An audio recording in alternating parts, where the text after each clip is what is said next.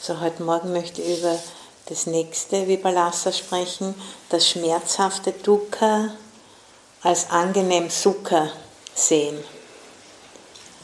Und das Wort Dukkha am Anfang, wie der Buddhismus in den Westen gekommen ist, ist das in Englisch mit Suffering übersetzt worden, was so viel heißt wie Leiden. Und das ist eigentlich nicht wirklich ein gutes Wort. Und Buddhismus ist zu dem Zeitpunkt, dass es sehr negative Philosophie oder Religion verstanden worden, weil es eben falsch übersetzt worden ist. Weil in Wirklichkeit heißt Dukkha eigentlich unbefriedigend oder unzulänglich. Und das ist nicht eine Eigenschaft von den Phänomenen an sich, sondern das ist ein Resultat von Anhaften an den Phänomenen. Diese Unzulänglichkeit, diese Unbefriedigtheit ergibt sich vom Anhaften. Weil eben alle Phänomene sich ständig verändernde Prozesse sind, können sie nicht permanent befriedigend sein. Und dann erfahren wir sie als unzulänglich, obwohl sie eigentlich nur das sind, was sie sind. Und das Wort Anhaften in Pali wird oft auch bezeichnet mit Tanha, und Tanha buchstäblich heißt so viel wie Durst, wenn man was trinken will, so dieses Sehnsucht, Verlangen nach etwas, das man nicht hat, und das ist der Grund für Dukkha und nicht die Dinge an sich, weil die sind einfach nur so, wie sie sind, vergänglich, unbefriedigend und nicht wirklich existierend von ihrer eigenen Seite. Über das sprechen wir dann noch am Nachmittag, die Leerheit oder Anatta, nicht selbst. Und das Wort Dukkha, das gibt es in Pali und in Sanskrit, und das war bereits bekannt, bevor der Buddha angefangen hat zu lehren. So, das war Teil vom hinduistischen Lehrsystem. Und Dukkha, der erste Teil von dem Wort Dukkha heißt so viel wie schlecht, unpassend, nicht zentriert, und Ka ist das Wort für Himmel oder Loch oder Raum, oder wird auch verwendet für das Radachsenloch in der Mitte von einem Rad, wo dann die Achse hineinkommt, aber nicht Dukkha bedeutet, dass die Radachse nicht wirklich zentriert in dieses Loch hineinpasst, und deshalb wird es als unangenehme Fahrt erlebt. So, das ganze Leben, da ist ständig irgendwas nicht wirklich 100%ig, und das ist, was das Wort Dukkha bedeutet. So unangenehm, leidvoll, schmerzvoll, Kummer, Trauer, Bedrängnis, Elend, Gram, Not, Unheil. Alle diese Worte sind verwendet worden, um das zu erklären. Aber in Wirklichkeit ist es eben nur das Wort für eine Radachse, die nicht reibungslos ins Loch im Zentrum des Rades hineinpasst, und deshalb ist es ein Bumpy Ride sozusagen. So wie wir alle das Leben erleben als Bumpy Ride. Und das Gefährt, das schwankt und schaukelt und strauchelt die ganze Zeit immer irgendwie. Holprige Fahrt, rumpelt dahin sozusagen.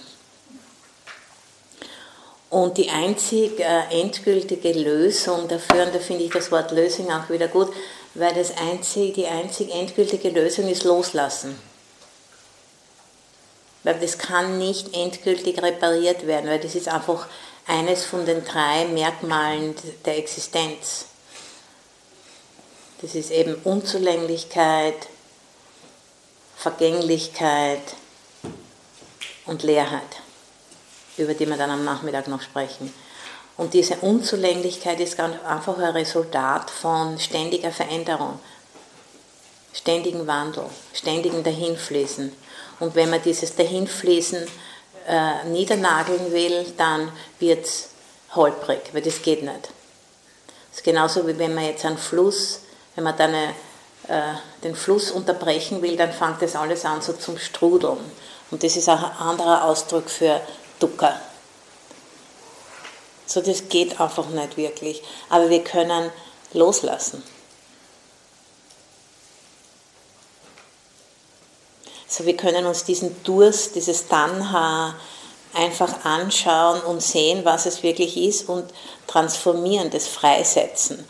Und die Praxis ist eben über dieses Freisetzen von diesem Tanha durch Gewahrsein und durch die ganzen anderen Dinge, der edle achtfache Pfad, die 5 ethischen Grundregeln, diese ganzen verschiedenen Hilfsmittel, die uns helfen, einfach bewusst dieses Tanha zu erleben, und durch diese Bewusstheit, dieses Gewahrsein wird das Tanha transformiert. Es wird aufgelöst. Wenn man das immer nur unterdrückt und immer nur weiter rennt und schaut vielleicht das Nächste und das Nächste und das Nächste, dann endet man ab mit einer Klimakatastrophe auf einem Planeten, der beschränkt ist. In einer Biosphäre, die beschränkt ist, die kann nicht, wir können da nicht immer weiter rennen, das geht nicht. Und jetzt durch diese Klimakatastrophe sind wir wirklich, rennen wir an einer Wand. Und jetzt müssen wir uns überlegen, was wir machen wollen. Oder ob wir einfach nichts machen und alle quasi verschwinden werden von diesem Planeten, weil wir einfach nicht uns einfügen können in die Dinge, so wie sie wirklich sind, weil wir einfach glauben, wir wissen alles besser und ja, okay, so diese 3 Arten von Dukkha. Es gibt 3 Arten von Dukkha im traditionellen Sinn, und ich wollte ja mal nur erwähnen. So, das erste Art ist Dukkha Dukkha, das ist die Unzulänglichkeit der Unzulänglichkeit. Und das sind körperliche und geistige Dinge, so wie Altern, Krankheit, Sterben, von dem getrennt werden, was wir gerne mögen, und mit dem zusammen sein müssen, das wir nicht mögen. Das ist Dukkha Dukkha. So, wenn man in eine Notlage gerät durch etwas, das nicht erwünscht ist. Und zum Beispiel im Kloster gibt es diese 5 Reflexionen, die man jeden Tag machen sollte, um irgendwie motiviert werden zum Praktizieren. Und das wäre zum Beispiel darauf zu reflektieren, ich werde alt, ich bin keine Ausnahme. Ich werde krank werden, ich bin keine Ausnahme. Ich werde sterben, ich bin keine Ausnahme, diese Dinge. Sich vor Augen zu führen, sodass, wenn es dann passiert, dann ist man immer mehr so total überrascht. Das passiert auch mir. So, das ist Dukkha Dukkha. Und dann das nächste ist Viparinama Dukkha, die Unzulänglichkeit von Wandel, sodass angenehme Umstände sich in unangenehme wandeln. Oder unangenehme in angenehme. Das mögen wir gern, aber das andere mögen wir nicht. So, sich vor Augen zu führen, dass die Umstände sind immer abhängig von anderen Umständen. So dieses bedingte Entstehen. Und das dritte Art von Dukkha ist Sankhara Dukkha, die alles durchdringende Unzulänglichkeit. So eine bedingte, konditionierte Erfahrung wird immer irgendwo unzulänglich sein. Und es sind nur 3 verschiedene Fenster, durch die man auf das Dukkha schauen kann, sozusagen. Die sind nicht voneinander genau getrennt, sondern es sind einfach 3 verschiedene Orte, das zu erklären. So dieses grundlegende, diese grundlegende, alles durchdringende Unzulänglichkeit der Existenz, weil eben alle Lebensformen in ständigem Wandel sind. Die Form, wie Leben existiert, als ständiger Wandel. Zum Beispiel, das können wir ganz deutlich sehen beim Atmen. Wenn man aufhört zum Atmen, dann lebt man nicht mehr. Und alles, was lebt, wandelt sich ständig. Und da gibt es keine Kernsubstanz. So wie wir in der Meditation gestern geschaut haben, wenn man die Haut und das Fleisch und die Knochen und alles daherlegt am Boden, dann bleibt nichts über. Also es gibt keine Kernsubstanz, die dann überbleibt hier auf der Matte, und das ist irgendwie Substanz, das ist die Santacitta-ness von der Santacitta, das gibt es nicht.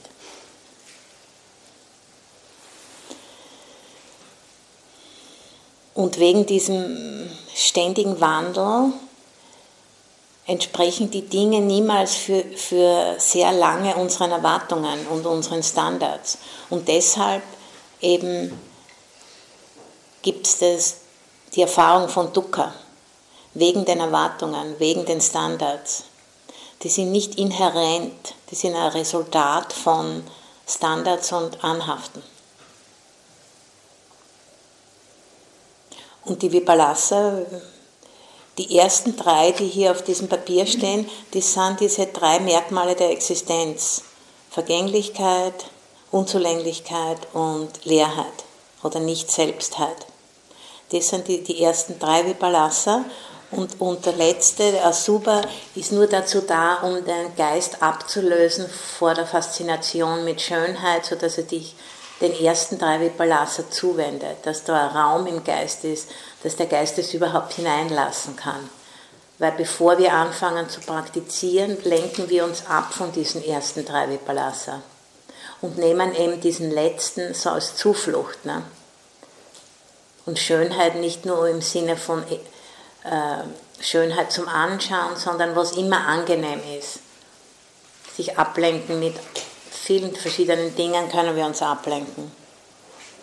Und dieses Komfortsuchen, ständiges, der Durst nach Komfort, Tanha, der eben jetzt mittlerweile in der Klimakatastrophe sich zeigt.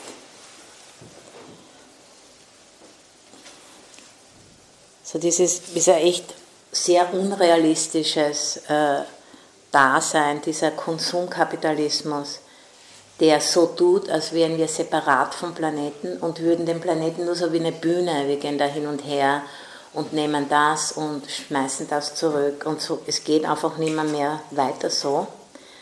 Und wirklich zu erkennen, dass die Biosphäre ein geschlossenes System ist oder fast geschlossenes System ist.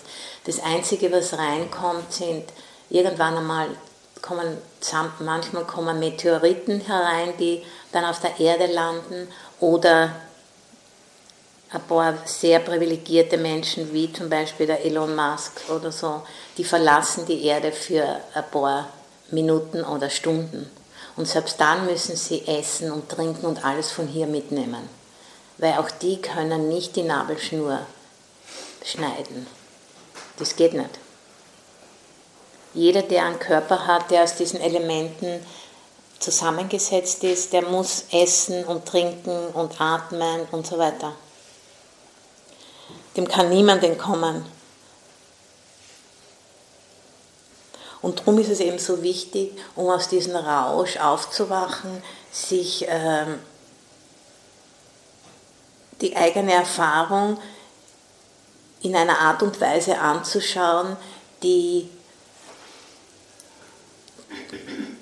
ist eine Art und Weise, die ist nicht so herkömmlich, sondern wir müssen bestimmten Merkmalen Aufmerksamkeit schenken, die wir normalerweise leicht übersehen. Und am Anfang ist es wie eine Herausforderung, weil Angst kommt auf, weil wir werden uns plötzlich bewusst, hey, das ist ja alles ganz anders, als ich immer gedacht habe oder als ich immer gehört habe. Und am Anfang gibt es da eine wirkliche, kann Angst auftreten oder Aversion, nicht wissen wollen, so ein Gefühl von Unsicherheit, weil es ist ja auch wirklich unsicher. Weil der Körper verändert sich auch wirklich ständig. Und es ist ja nicht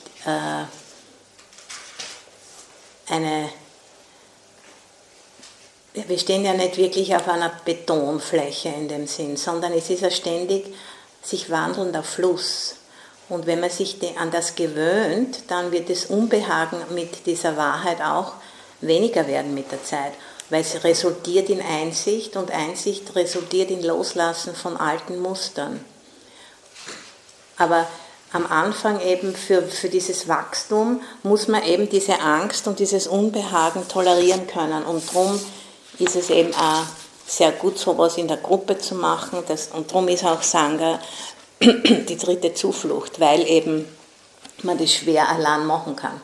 ist zu scary. Speziell am Anfang, und das ist ja auch okay so. Das könnte ja gar nicht anders sein. Das ist genauso wie ein Kind, wenn man ein kleines Kind anfängt zum Gehen lernen, hat natürlich Angst, dass es umfällt. Aber wenn es nicht irgendwann einmal anfängt, trotzdem zu gehen, dann wird es nie gehen können. Und wir haben das alle geschafft. Wieso? Man kann auch viel andere Dinge machen, die einem Angst machen. Weil diese Hindernisse sind nicht wirklich im Weg zum Erwachen, sondern die Hindernisse sind der Weg. Und diese Verletzlichkeit und Sensitivität, die notwendig ist, um wirklich unter die Oberfläche von der Erfahrung zu schauen, die kann durch die Meditation bewusst gemacht werden, weil es ist ja alles schon angelegt im Geist, aber es muss durch Training hervorgebracht werden. So wie wenn jemand trainiert in einem Spitzensport oder in irgendetwas, Klavier spielen, Autofahren und so weiter, das ist ja schon, die Möglichkeit ist ja schon angelegt. Man muss nur dann halt sich dem widmen und es wirklich hervorbringen indem dass man sich dem hingibt und es dann wirklich macht, die Zeit aufbringt, den Mut aufbringt und dann kann man das. Und diese Qualitäten, die da trainiert werden müssen, um wirklich klar zu sehen, dass in der Lehre heißt es, die 7 Erwachungsfaktoren. Und das sind eben 7 Faktoren des Geistes, die schon angelegt sind, natürlich im Geist, die durch Meditation trainiert werden können. Erste ist Sati, Achtsamkeit oder Gewahrsein. Dann Dhamma-Vichaya, Interesse. Dritte ist Energie, Virya. Vierte ist Piti, Freude, subtile Freude oder Zufriedenheit. Fünftes ist Passaddhi, Ruhe. Sechstes ist Samadhi, Sammlung, Stabilität des Geistes. Und 7. ist Upekkha, Gleichgewicht des Geistes. Ausgeglichenheit des Geistes. So diese 7 Qualitäten, die müssen trainiert werden und die sind schon rudimentär angelegt im Geist, weil selbst um einen Schlüssel in ein Schlüsselloch zu stecken, brauchen wir alle diese 7 Qualitäten. Und durch das Meditationstraining wird es halt dann verstärkt. Und da wird der Geist hat immer mehr Power, dass er immer mehr unter die Oberfläche sehen kann, was sich da wirklich abspielt.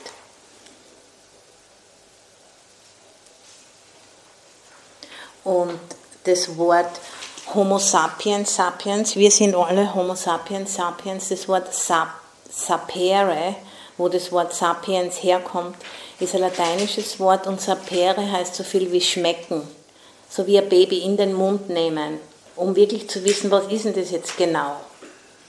Und so das heißt vertraut sein, innig sein, intim sein mit unserer eigenen Erfahrung.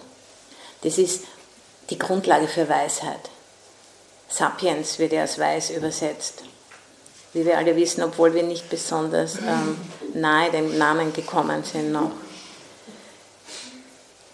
So dieses Innigsein, Vertrautsein, Intimsein mit der eigenen Erfahrung produziert Weisheit und Mitgefühl. Und in Pali, da gibt es ein Wort, das heißt Yoniso Manasikara, das heißt weises Reflektieren auf unsere Erfahrung. Und das Wort Yoni, das ist auch Sanskrit oder Pali, das heißt so viel wie Mutterleib oder Uterus. Das heißt zur Quelle wieder zurückkehren. So nicht an der Vorstellung, die sich vor die Erfahrung stellt, festkleben, sondern zur Quelle wieder zurückgehen der Erfahrung. Und das ist nicht etwas, das man intellektuell erfassen kann, sondern es ist ein direktes Erfahren, eben durch Achtsamkeit, Sati und durch die anderen 7 Erwachungsfaktoren. Und die Vorstellung, Sanya oder Wahrnehmung, hier der erste Level von den Vipallasa, das ist das steht zwischen uns und der Erfahrung. Und es hat natürlich auch eine Funktion im täglichen Leben, aber wenn es um die Befreiung geht, dann muss man da tiefer gehen, unterhalb gehen, unter die Oberfläche gehen, zum Ursprung zurück, Yoni so.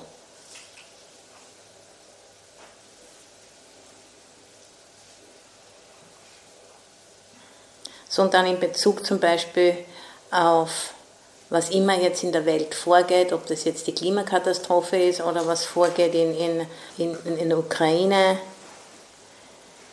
ist eben eine Haltung, eine bescheidene Haltung ohne Verzweiflung einzunehmen, indem man versteht diese Zusammenhänge und zu wissen, wir können Samsara nicht endgültig reparieren, aber wir können versuchen, so gut wie möglich es zu reparieren. Wo man aber gleichzeitig weiß, es ist endgültig nie reparabel, weil es sich ständig ändert.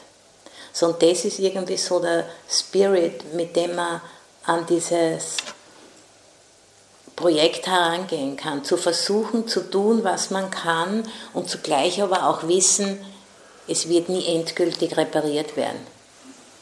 Die einzige Möglichkeit, da nicht mehr mitzurennen, ist zu erlöschen.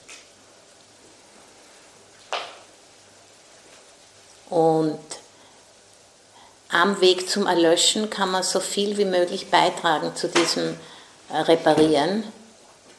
Oder man kann auch immer wieder als Bodhisattva zurückkommen, bis man irgendwann einmal genug hat. Aber Samsara wird nie wirklich repariert werden. Und was jetzt so vorgeht am Planeten, ist ein sehr gutes Beispiel, mit was jetzt zum Beispiel in der Ukraine vorgeht.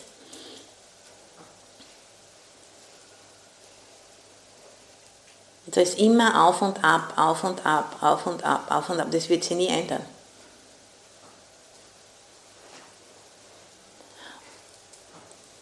Und das ist eben eine von den 3 Merkmalen des Lebens, die ständige Veränderung und deshalb die Unzulänglichkeit, die sich ergibt, wenn man anhaftet an dem, das sich ständig verändert, wenn man will, dass es in einer bestimmten Art und Weise ist. So, wenn man sich das irgendwie vergegenwärtigt, dann kann man sich das wirklich nicht intellektuell voll durchdenken, sondern einfach daran zu arbeiten, an diesen ganzen emotionalen und kognitiven Schleiern, weil dann wird eben diese Wahrheit wird dämmern, so wie die Sonne, die aufgeht am Morgen. Und da gibt es keine wirkliche Möglichkeit, das zu forcieren. Die einzige Möglichkeit, um dieses Dämmern zu forcieren, ist, die 7 Erwachungsfaktoren zu trainieren. Sonst gibt es keine Möglichkeit, wie man das forcieren kann.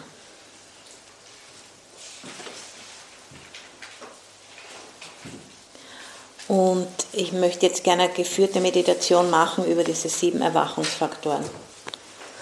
Damit man das ein bisschen besser sich vorstellen kann, wie das geht.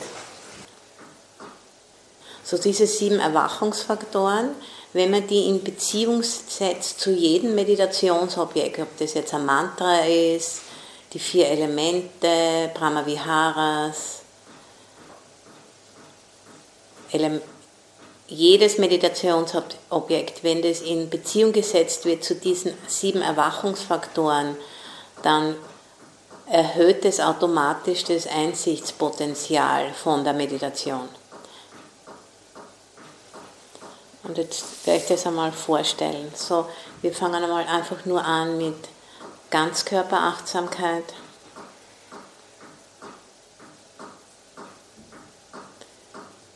Und diese 7 Erwachungsfaktoren, die werden auch bezeichnet als die Anti-Hindernisse. So, wenn die Hindernisse sich beruhigt haben im Geist, Gier, Aversion, Zweifel, Mattheit und Ruhelosigkeit, wenn sich die beruhigt haben, zumindest temporär, dann erblühen die Erwachungsfaktoren.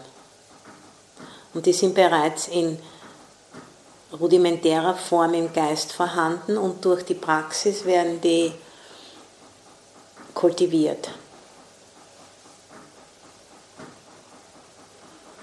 So, und bevor wir jetzt weitermachen, sich wieder erinnern an die Motivation, die Absicht, Inspiration, warum seid ihr gekommen zu diesem Retreat, warum meditiert ihr überhaupt?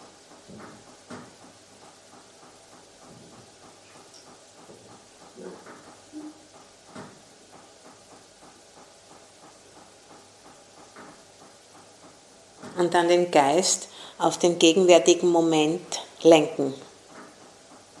Das ist ein rezeptiver, empfänglicher Geist. Das ist Sati, Achtsamkeit, Gewahrsein. Also die Dinge in den Geist kommen lassen, nicht den Dingen nachrennen.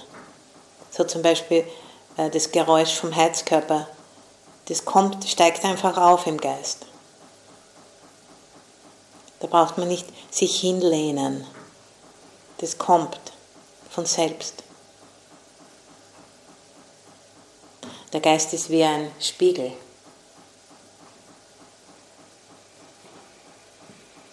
Anstrengungslos.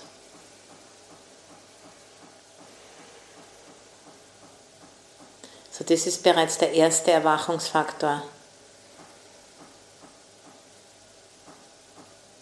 Der Geist ruht am Körper, so wie der Körper am Kissen ruht oder am Sessel.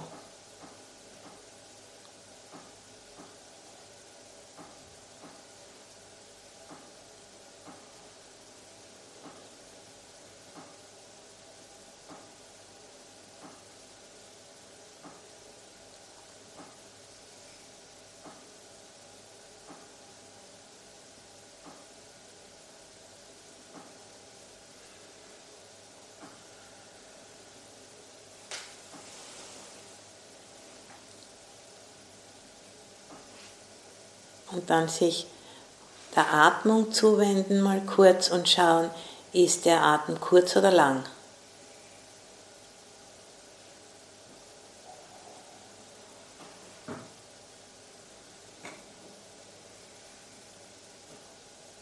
Und das ist bereits der zweite Erwachungsfaktor, das ist Dhamma-Vichaya oder Interesse, wird auch genannt Untersuchung im Sinne von Dhamma. Untersuchung im Sinne von der Lehre.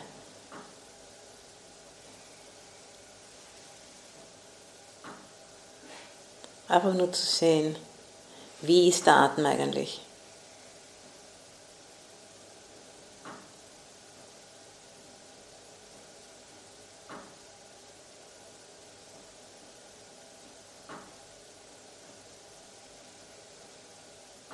Und dann vom Atem wieder zurück zur Ganzkörperachtsamkeit.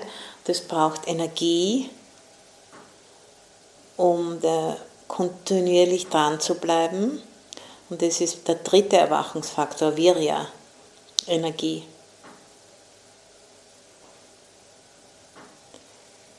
So, selbst wenn wir uns nur hinsetzen und den Körper uns anschauen und den Atem, sind gleich einmal die ersten 3 Erwachungsfaktoren aktiv. Achtsamkeit, Interesse und Energie. Sati, Dhamma-Vichaya und Virya.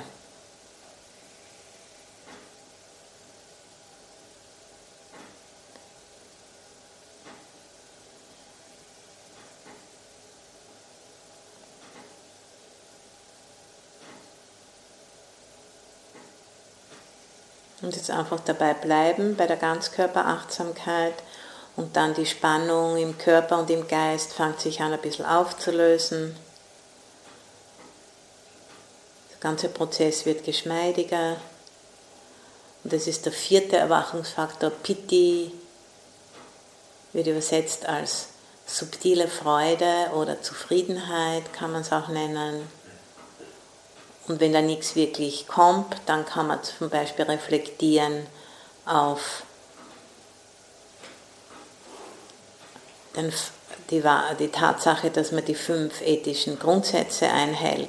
Das kann eventuell ein Gefühl von Freude bringen, wenn man das im Zusammenhang sieht, im großen Zusammenhang von Karma,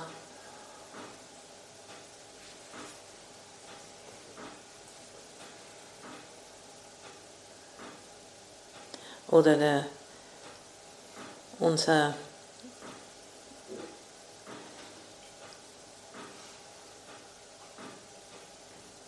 Good Fortune, dass wir diese Lehre getroffen haben, die buddhistische Lehre, dass wir wissen zumindest, in welche Richtung wir zu gehen haben.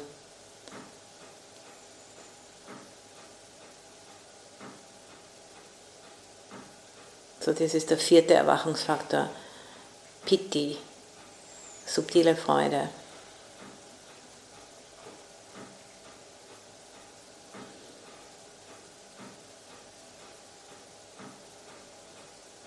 So,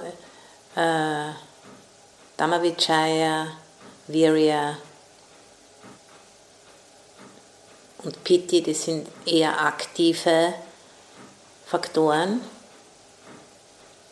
Und dann die letzten 3 sind, und Achtsamkeit oder Gewahrsein ist neutral, und die letzten 3 sind mehr beruhigend. So, wenn da im Geist eine gewisse Freude aufgekommen ist, dann fängt sich der Geist an zu beruhigen, wenn wir nicht eingreifen. Das ist einfach eine automatische Reaktion. Wenn der Geist bereichert ist durch Freude, dann beruhigt er sich. Passaddhi, 5. Erwachungsfaktor.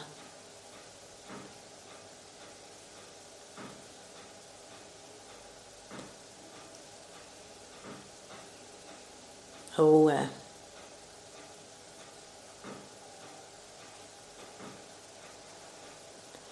Und der Geist, der ruhig ist, dann die Fragmentation im Geist verschwindet und der Geist sammelt sich. Samadhi, 6. Erwachungsfaktor. So, der Geist wird mehr stabil, wird ganz, wird geheilt sozusagen, und das Wort heilig kommt auch von dieser selben Wortwurzel. Geheilt von Fragmentation.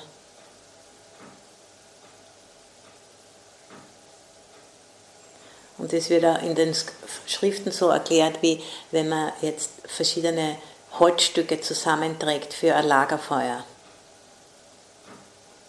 Zusammensammeln. Alle verschiedenen Teile vom Geist, die da anhaften, hier und da und überall. Immer wieder zurückholen, bis dann das alles auf einem Haufen liegt. Das ist Samadhi.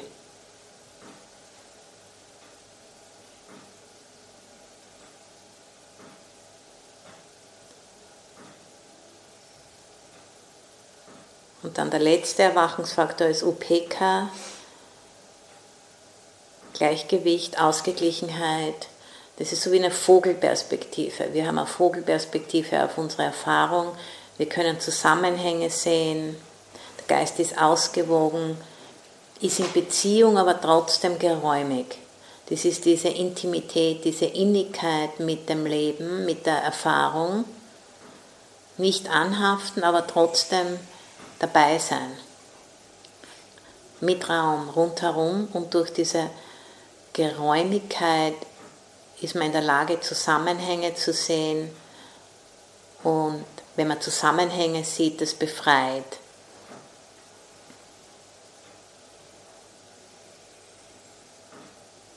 Also man sieht nicht immer nur einen Ausschnitt, sondern man sieht die ganze Story. Alle Dinge sind vergänglich, unzulänglich, leer von einem selbst. Und verstandene Erfahrung produziert Weisheit und Mitgefühl.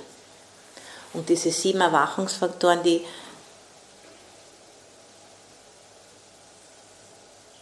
produzieren quasi die Möglichkeit, dass diese Produktion von Weisheit und Mitgefühl stattfindet, weil die eben Raum schaffen um die Erfahrung herum.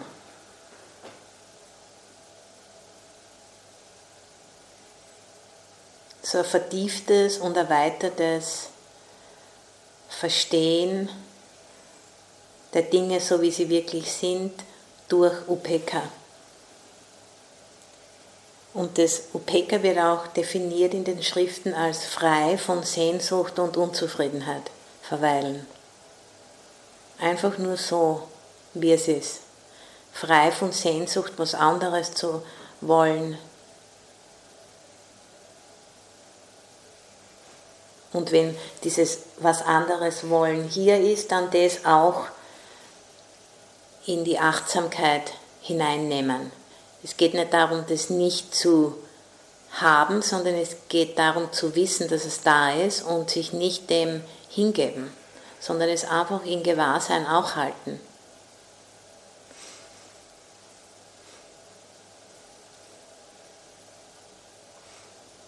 Und dann, wenn da dieses Upekkha da ist, diese Ausgeglichenheit, Gleichgewicht, dann das gibt Kapazität für mehr Achtsamkeit, für mehr Gewahrsein. Und dann fängt diese Reihe wieder an. Das ist so wie eine Spirale. Man geht immer tiefer in die Realität hinein. Dann gibt es wieder mehr Achtsamkeit, dann ist wieder mehr Kapazität für Dhammavichaya, mehr Interesse da, mehr Energie entsteht, wenn da Interesse ist. Wenn da Energie ist, dann entsteht Freude. Wenn da Freude ist, dann beruhigt sich der Geist. Der Geist, der sich beruhigt hat, wird stabil und sammelt sich. Und dann ist er zu einer weiteren und tieferen Perspektive in der Lage. Das ist wiederum die Grundlage für mehr Achtsamkeit. Und so geht es immer weiter. Es ist wie eine Spirale.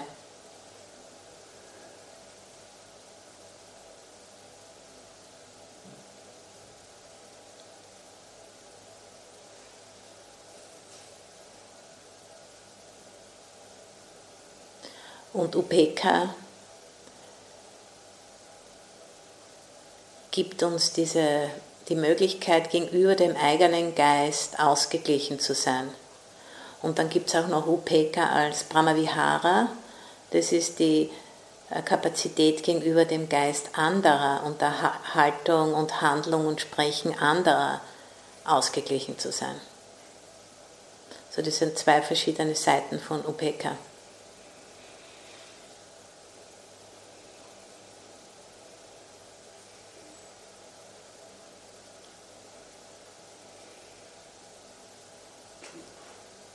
So, man kann da jetzt wieder eine Runde anfangen, entweder mit diesen 7 Erwachungsfaktoren, oder man kann sich auch gewahr werden von der Geräumigkeit des Geistes. So hineinhören in den Raum. Der Raum ist im Geist. Und der Raum hört nicht auf bei den Wänden hier, sondern der geht grenzenlos ins Universum hinaus, ein expandierendes Universum. Ständiger Wandel auch.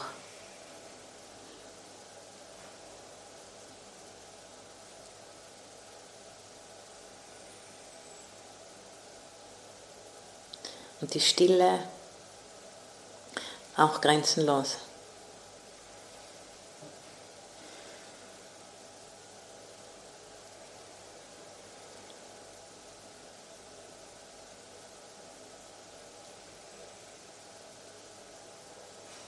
Und wenn immer der Geist über irgendwas nachdenken will, Hoffnungen oder Ängste, wenn er sich zusammenzieht und sich ansiedeln will um irgendetwas herum, was gibt es zum Mittagessen oder wann werde ich abfahren, dann, sobald das bewusst wird, loslassen und wieder zurückkommen zu dieser Weite, Geräumigkeit und Stille, hineinhören sozusagen. Das öffnet den Geist. Man kann nicht übers Mittagessen nachdenken und gleichzeitig in die Stille, in den Raum hineinhören, das geht nicht.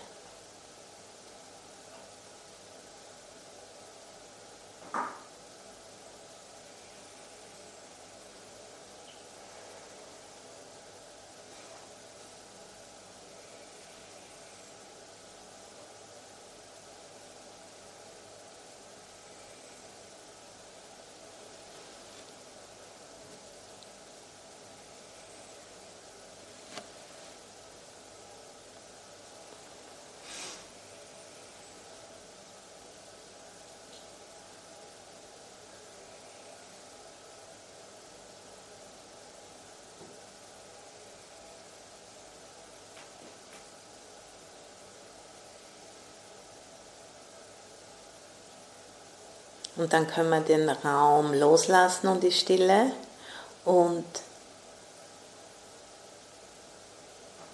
so einen U-Turn machen und das Gewahrsein wird sich seiner selbst gewahr. So nicht mehr hinaus, sondern hierher, zum Gewahrsein.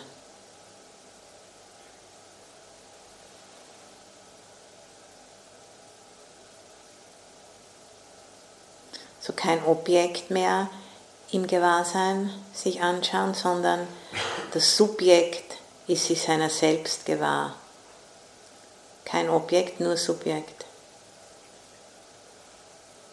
Das ist dieses reflexive Gewahrsein, das wir haben als Homo sapiens sapiens. Wir können auf unser eigener Geist reflektieren.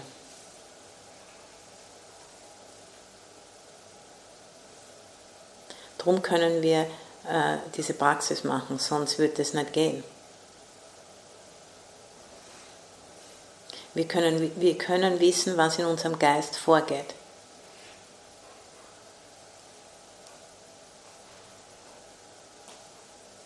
Und wir können uns des Gewahrseins gewahr sein.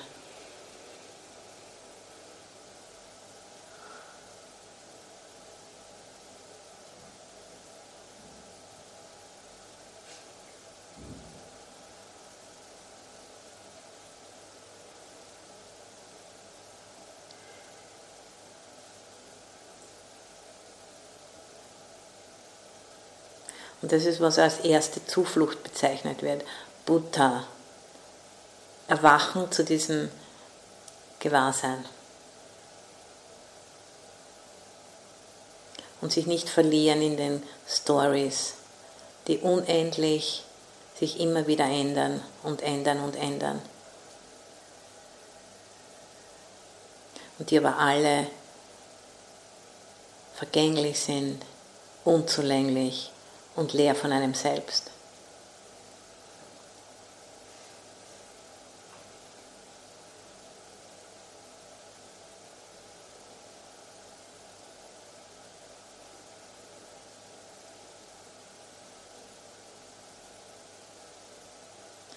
So, und hinter dem Gewahrsein gibt es auch kein Ego, kein Selbst, das das Gewahrsein besitzt oder irgendetwas.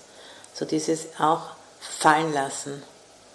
Wenn da so irgendeine Vorstellung existiert, einfach fallen lassen, indem er sich gewahr wird, da ist kein Ich, das dieses Gewahrsein besitzt oder so irgendwas.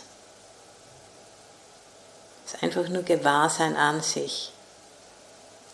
Kein Subjekt, kein Objekt, einfach nur Gewahrsein an sich. So wie der Himmel.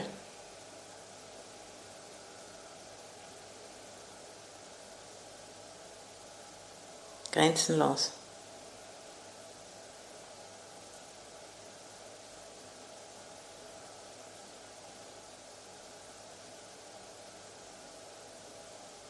Das wird als temporäre Befreiung des Geistes bezeichnet, wenn der Geist da jetzt nicht an den Wolken anhaftet, die durch den Himmel durchziehen, wie Geräusche und Gedanken, wie Vögel oder Wolken, die da durchziehen, die werden einfach erlaubt durchzuziehen. Und das ist nur das Gewahrsein seiner selbst gewahr.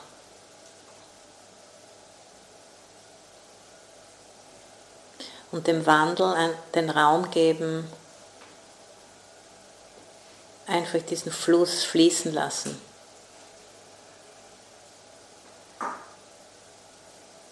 Ohne irgendwelche persönlichen Vorlieben oder Abneigungen.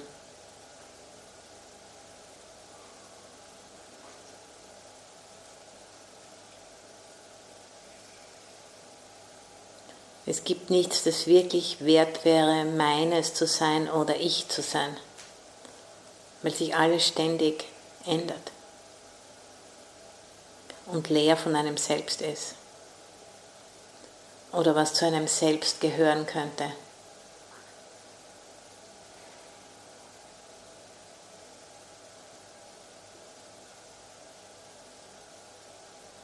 Nichts zu besitzen oder zu sein, nichts zurückweisen, sich nicht verstricken.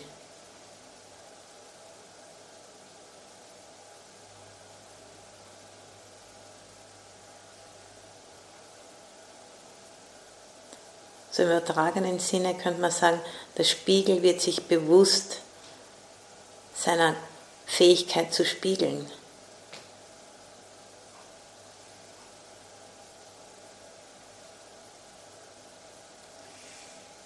Und es ist nicht einmal die Fähigkeit des Spiegels selbst, sondern so ist es einfach.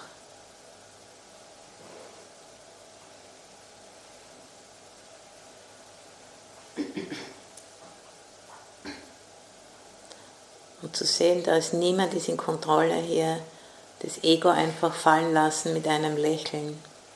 Das ist einfach nur eine Vorstellung.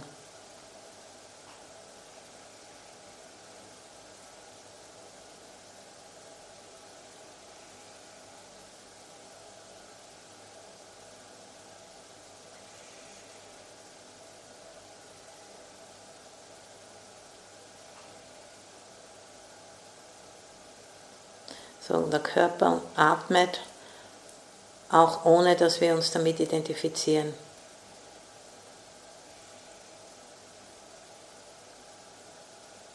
Der tut seinen Business sowieso.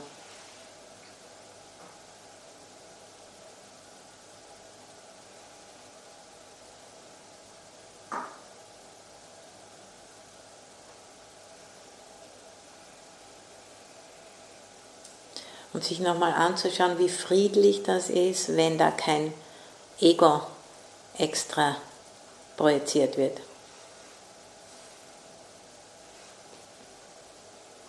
So ein flüssiger Zustand, nicht gefroren.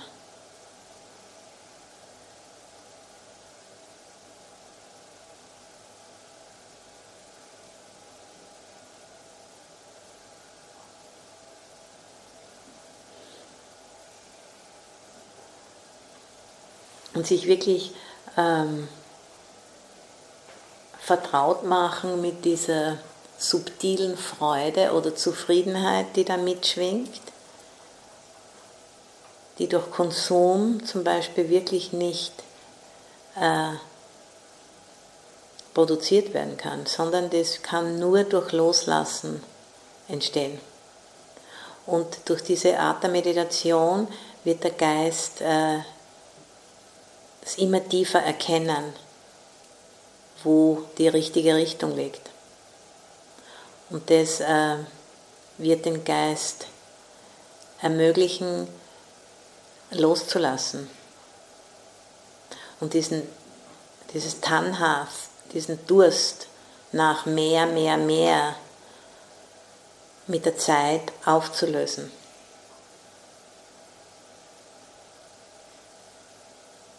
Diese Leidenschaftslosigkeit, Viraga auswaschen von Anhaften durch Realitätscheck. Und dieser Realitätscheck kann nur wirklich stattfinden, wenn die Erwachungsfaktoren stark genug sind, sodass der Geist wirklich sehen kann, was da abläuft.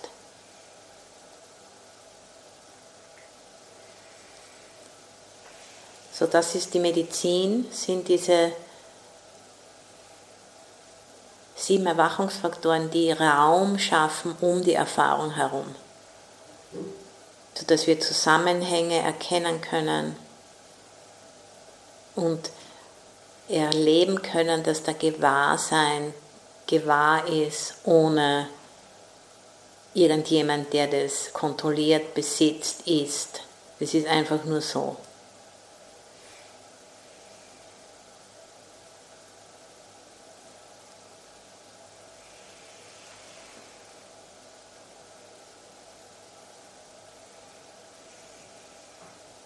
So diese Offenheit, dieses Zulassen können, nicht Angst haben vor Fühlen, nicht Angst haben vor Erfahren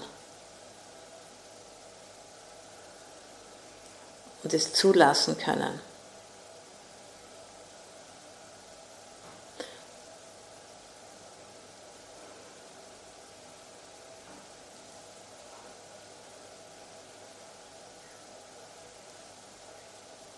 Und zu wissen, wann es notwendig ist einzugreifen, und oft ist es eigentlich nicht notwendig. Wenn es jetzt zum Beispiel hier zum Brennen anfängt, würde ich auch vorschlagen, wir stehen auf und gehen raus, natürlich. Aber nur wenn man jetzt zum Beispiel einem Pfad ist, würde ich sagen, bleibt sitzen.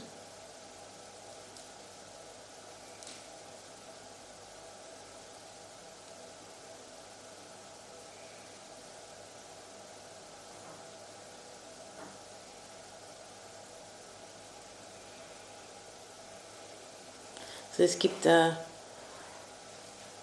diesen Zusammenhang erkennen, was in die richtige Richtung führt und was nicht. Und dann Entscheidungen dahingehend zu treffen.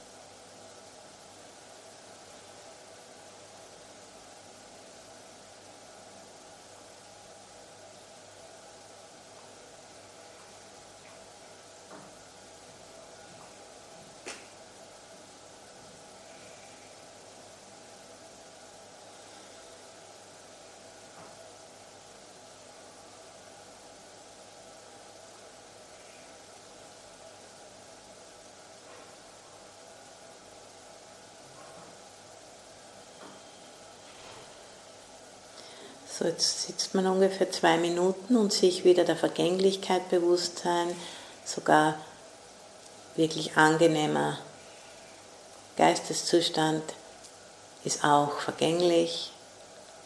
Wir können wieder zurückkommen, wenn die Zeit passt, und jetzt wird dann bald mal die Glocke geläutet werden.